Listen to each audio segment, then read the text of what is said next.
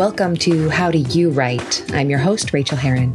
On this podcast, I talk to authors about how they write, what their process is, and how their lives fit together. I'll keep each episode short so you can get back to writing. Well, hello, writers. Welcome to episode number 81 of How Do You Write? I am Rachel Herron, and I am so glad that you're here with me today. Today, I am talking to Morgan Daimler. Hi, Morgan. Hi, I'm super excited to be here today. I am so thrilled that you're here, and I'm loving, if you're on the video with us, I can see all these awesome, interesting things behind you, but I'll ask you about your setup in a moment, but let me give you a quick little introduction. Morgan Daimler is the author of more than 24 nonfiction and fiction books, focusing on Irish mythology and paganism, and she's been published in a variety of different magazines and journals and also blogs regularly. She writes for the UK-based Moon Books, an imprint of John Hunt Publishing, where she is the author of the best-selling Pagan Portals, the Morrigan. She has also self-published an urban fantasy paranormal romance series called Between the Worlds, which incorporates aspects of Celtic mythology alongside more familiar modern fantasy themes. And when she isn't writing, she's busy raising 3 children in southern New England, translating Old Irish for fun, and occasionally teaching workshops on the things she writes about. Welcome again. Hi, nice to be here. So translating Old Irish, tell me, how did you get into that? That is definitely nothing I've ever said on this podcast. Yeah, it's, if you're going to have a boring hobby, you might as well get like an obscure, weird, boring hobby, I guess. Yeah. I'm a wool spinner, so I feel that. That is so cool. I actually have a couple other friends who do that. Yeah? I don't have the patience for it. Oh, I don't either. That's why I do it. Yeah. Okay, so how did Old Irish arrive at you? That's a good question. Basically, I've been very interested in Irish mythology for a long time, and I had started looking at getting into the original mythology as opposed to like books that were sort of retelling or presenting like modern versions of the mythology. Mm-hmm. So I had started looking at translations of the source texts, mm-hmm. the original. And I started to notice if you get 2 or 3 translations of the same story, sometimes they're really different. And then I would notice I would get versions where you'd have like the original language over here, and then you'd have the translation here, and they would literally have like 2 sentences of Old Irish or Old Middle Irish, mm-hmm. and then they would have like a paragraph of English. I was getting really suspicious. That is suspicious. It is.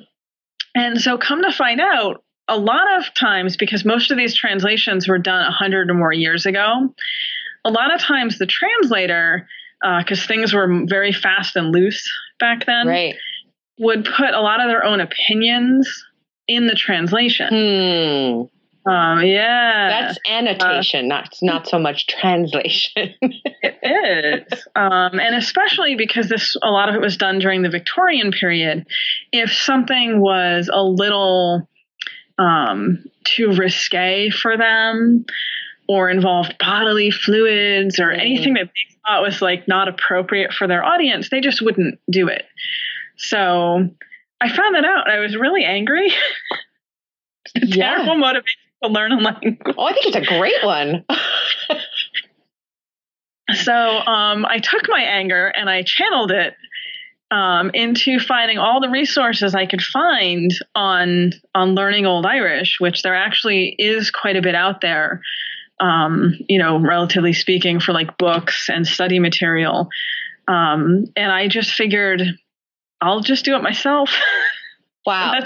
That is kind of where we're at. Super, super interesting and admirable. How close is Old Irish to I guess as contemporary as it gets Gaelic? Is it related at all? Modern Irish is what they would call it. Yeah. Okay. In Ireland, they just call the language Irish, mm-hmm. And Gaelic would be Scottish. Scottish Gaelic. Okay. It's a really common confusion, though. Yeah. So, it's about the same difference as we have with English and Old English. Okay. So almost understandable, but not quite. Exactly. So some of the words you can look at and be like, okay, I think I kind of have an idea because it looks very similar to the modern word. Yeah. And other words, you're like, this is completely different. And Old Irish is a non-standard orthography, which, much like Old English, it means you just kind of spelled it however thought it might look good. Mm-hmm. Kind of like texting today. Yeah, exactly. Vowels, an A or an O or a U, it's all good. Close enough. That is completely fascinating. I love that. And it sounds like it really, really ties into what you write. And it's a natural outcropping of what you do. So let's talk about your writing process.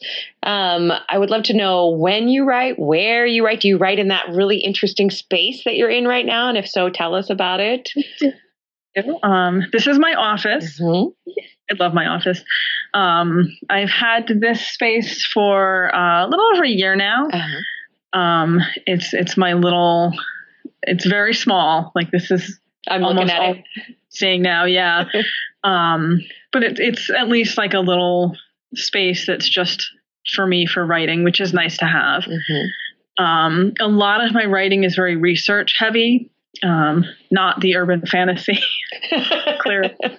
But a lot of the nonfiction is very research heavy. So I actually have, you can't see it from here, but I actually have a whole bookshelf over on my right, floor to ceiling, that's all reference books. I have books behind me. So books everywhere. And I like to decorate it because you have to keep it interesting. You have to have somewhere for your eye to fall, I think. Yeah, someday I'm going to show what's around me, but usually you can just see the boring stuff that's behind me. So when do you get your writing done? How is your process? That is probably the question that I get asked the most often. Mm-hmm. When do I write? I write all the time. Anytime I have 5 minutes, I write. Wow. I have 3 children between the ages of 5 and 14. Oh my gosh. And my 5-year-old doesn't believe in sleep. I'm so sorry. Yes, so am I. I don't think I've gotten a full night's sleep now in 5 years.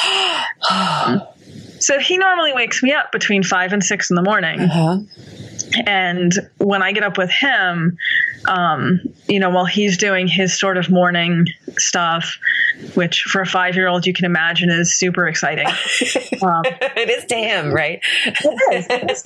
But I'll sit down and I'll start writing. And even if it's just like 200 or 300 words, here and there, any opportunity I have, I'll get something done. I usually have 2 to 5 projects going at a time. So there's always something that I can, there's always something. And then my children are all in school at this point. My youngest is in preschool. So I have 3 hours during the day, where I'm home and it's quiet. Mm-hmm. As you can hear the sound of silence. It's a very rare sound. And I use that 3 hours to sit and to do the kind of stuff I have to really try to focus on that I can't do when there's like WWE going on in my living room. So I can't imagine even cooking while WWE was going on. I think I'd be so distracted. I'm good at multitasking. It's an art form. So that's where you get your deep work done. That is awesome. Do you have word goals, or is it just all time based on what you can get done? It's a little bit of both. I generally try to get at least 1,000 words a day. Mm-hmm. But some of it does depend a bit on what my deadlines are for any particular thing. Mm-hmm. I blog twice a week, so and that's usually Tuesdays and Thursdays. So I need to make sure those get done and written in time to be, to get posted and go live. I have several different books in different levels of progress, and those generally have deadlines. So you kind of have to stay on task with that, and word counts can help. And then I also will do like magazine pieces and anthology pieces. And, again, those usually you'll have a specific word count, whether it's 1,000 words or 2,500 words, usually something in that range. And I do admit that sometimes I am like that college student, like the night before it's due, like frantically. Oh, I have a 1,000-word article due this afternoon, which I haven't started yet. So I feel you. There's something about that. I had a professor in college once say that, you must do all your papers ahead of time. And she waxed rhapsodic about that. And she said, and I was like, oh God, I'm never, ever going to do well in this class. And she said, unless you're the type of person who does it the night before and you're getting A's, the and has to be there, then that's your process and you're stuck with it for the rest of your life. So yeah. I think the two best skills I learned in college was how to reference things and do citations and like research really well. But also how to like get quality work done in like 5 minutes. Well, you're definitely, it sounds like you really, really are a good multitasker for reals. So what is your biggest challenge when it comes to writing? My biggest challenge, honestly, is probably that I am prone to taking on too much. I am that person that will already have like 6 or 7 things that I need to do, and someone will ask me to do another thing, and I'll be like, sure, like I can do that. I'll just invent a 25th hour for the day. But it always makes sense when we say yes, right? I always think I can do it. So then how do you handle that when you are overtaxed? I have no idea. Somehow I find that 25th hour. And, it somehow it always manages to work out, but that definitely is my Achilles heel is overscheduling myself. And I have no concept of relaxation. Actually, I write my fiction for fun. That is what I do for fun. So that's an excellent way to get the work done, because I don't. And it always feels like such a slog, especially those first drafts. So what is your biggest joy in writing?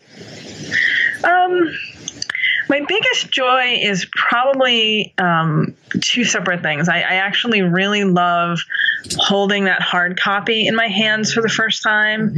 Like when you open the box, it's like Christmas Day, and you get to pull out that hard copy for the first time. And that's just such a great feeling, like seeing your hard work in physical form. Yeah. That's just wonderful. And the second thing is probably when people say to me in person or online how much the book means to them, like how important it was to them to read it, or how much they loved it, because that makes it feel like it's worthwhile. Do you remember the first time that ever happened to you? Or a specific instance when that did? Not specifically at this point. I know when Pagan Portals the Morrigan came out, that was probably the first book that I wrote where I really remember someone saying that was sort of a life-changing book for them. Oh, wow. Yeah. So, and that's just a profound thing to hear from someone, because you always worry when you write anything that it's, nobody's going to care. Right. It's like throwing a rock in the street. Nobody's going to notice. Yeah. That is really, really exactly awesome. So can you share a quick craft tip of any sort with us? Sure. This is not like original to me. So, that's okay. Totally. Just clear. It's not my system. But this is something that was told to me that I've really found to be probably the most useful thing. When I got into writing fiction, it was for National Novel Writing Month. Yay! Which I love. I encourage everyone to do. Yeah, it's so much fun. But I hadn't written fiction in like 20 years at that point. I was just doing nonfiction, and a friend of mine had suggested you should do Nano because it's fun. And I was a little unsure. And she said to me, give it a try and write what you know, but write what you would want to read. And I took those 2 things really to heart. And I also do that with my nonfiction, which I hadn't even realized until she said that. And then I was like, That is probably the most useful advice for any writer to hear. And I think sometimes we do it without even realize we're doing it. You write what you would want to read, and then you're going to enjoy the writing process a lot more, and you're going to be a lot more invested in making it something interesting that other people are also going to want to read. So do you do that now with all your books consciously? Yeah, I try to look at it like anything I'm writing, articles or books, or even the blogs. I try to think of why would I be wanting to read this? That's such simple advice, and it's so easy to completely forget it, because I'm always thinking when I go into a new project or article or book, I'm thinking, how should this be written? I forget to think, how would I want to read this? So I really like that you're reminding me of that. That's awesome. Thank you. So, like I said, it's not like I didn't invent it, but it's so good to hear again. It's so good. Yeah. Because I just opened a book earlier today. I realized I had finished the last novel I read a couple days ago, and I hadn't picked one up since. And I picked one up and I opened the first page and I fell into it. And I thought, oh, this is what I want to read. And the feeling that I'm having right now, looking at these words, this is what I want to give somebody else. Not I should turn the page, but I can't help turning the page. Yeah. Yeah. So it draws you in. So cool. So when you have those dark days, the self-doubt days, how do you handle those? That's a tough one. I think when I get in that very self-critical place, I try to remind myself that, everything I'm doing, I'm just trying to do my best with it. My approach in general to writing is that I always try to do the best I can do in that moment with it. And if I feel like I really am not in a place to be focusing on that at that moment, I'll work on something else until I'm in a better headspace, to go back to that particular project. So, I look at it like, because of course you always get critical reviews. There's always someone who has something unpleasant to say about anything anybody does. And it is easy to internalize that too much. But I just try to remind myself that, I did the best I could do, and, you can't make all the people happy. So. Boy, I would like to, but we can't. But yeah. I always think I would. Yeah. I would like to. We would all like to. I think writers, as a lot, we tend to be people pleasers in many ways, because we're writing. We're trying to put our words out to please people, so that when we don't, it's rough. Yeah. I think we all have that dream of writing that book that gets nothing but 5-star reviews. Yes. Everyone adores. And then we remember that it does not happen. Even with the books we love the most, that we think are 100% perfect, every once in a while I'll pull it up on Amazon on my phone and just scroll right to the 1-star reviews and make myself feel good. It's like, these people hate this perfect book, and that makes me feel good. Better, at least. Yeah. Well, and I try not to ever take it too personally. Yeah. A lot of times when we look at the negative reviews, you can sort of see that it's not even that they don't like what you wrote. It's that they were either looking for something different. Yeah. Your book was never going to be what they wanted. Or, they personally have certain things that they dislike, and it just wasn't a good fit. That's a really great way to say it. Speaking of books that we like, what is the best book you've read recently?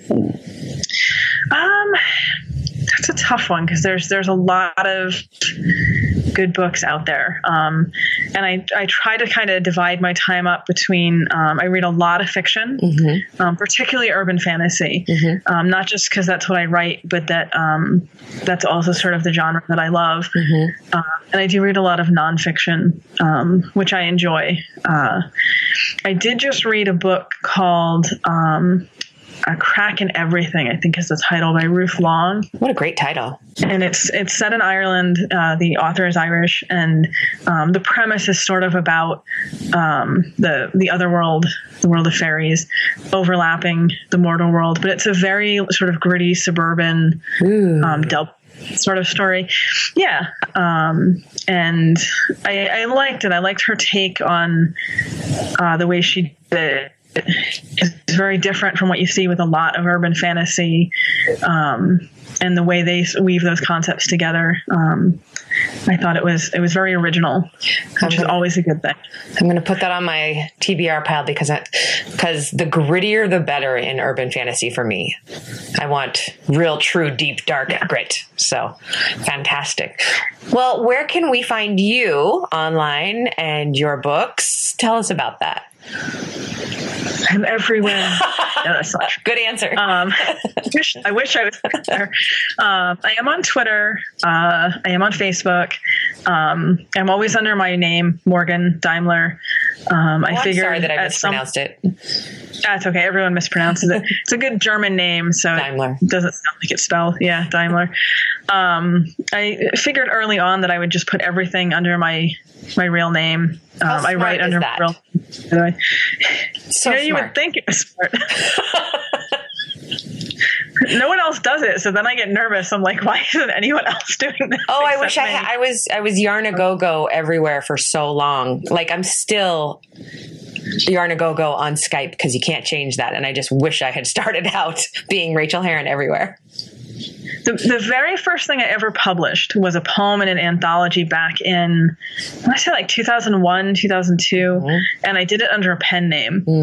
And I deeply regret it now because I don't even know why I used a pen name. I think because I was under this impression that that's what professional authors did at the time. And then I realized, first of all, it's very hard to get people to understand that, no, that's me. Right. I wrote that. So it's hard to sort of build up any following or any name, branding, whatever the fancy marketing term is for that. And, trying to like submit other things when you have your real name and then you have your pen name. I don't know how authors do that, to be honest, because it was very confusing. I mean, I was also like probably 22 at the time, so it might just have been confusion on my end. No, I find it confusing too. Yeah. Yeah. That was the part where I was like, never again. I'm just going to do everything under my real name and just simplify my life. But yeah, so I'm on Facebook. I'm on Twitter. What is your blog called so that we can go look at that too? Living Liminally. Ooh, nice. Yeah, I thought it was cool. I write a lot about Irish mythology, fairies, things along those lines, Irish paganism. So it seems like a good, appropriate name for it. If you search Morgan Daimler, Living Liminally, my blog will pop up.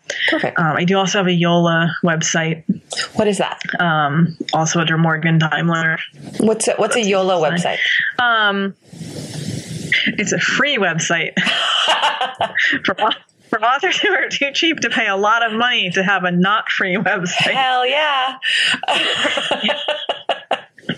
I fully encourage free. Free is good. It's just one of those free build your own websites. Oh, okay. Yeah. But you have to put in Yola, YOLA. Oh, okay. Morgan. Otherwise, you'll just get a whole list of search results. And my books you can get on Amazon. So pretty straightforward. Well, thank you so very much for spending your time with me. I really appreciate it. It's been a delight to talk to you. Yeah, this was a lot of fun. I enjoyed it. Thank you. Have a wonderful day. I could talk for hours. And I hear all this, but I feel a little guilty because I hear all this quiet air around you. I feel like you should go now into the deep work. So enjoy the quiet while it lasts. I have an hour before I have to fix my son, so okay. I'm sure I can get something done in the next hour. Thanks, Morgan. Take care. Okay. Bye.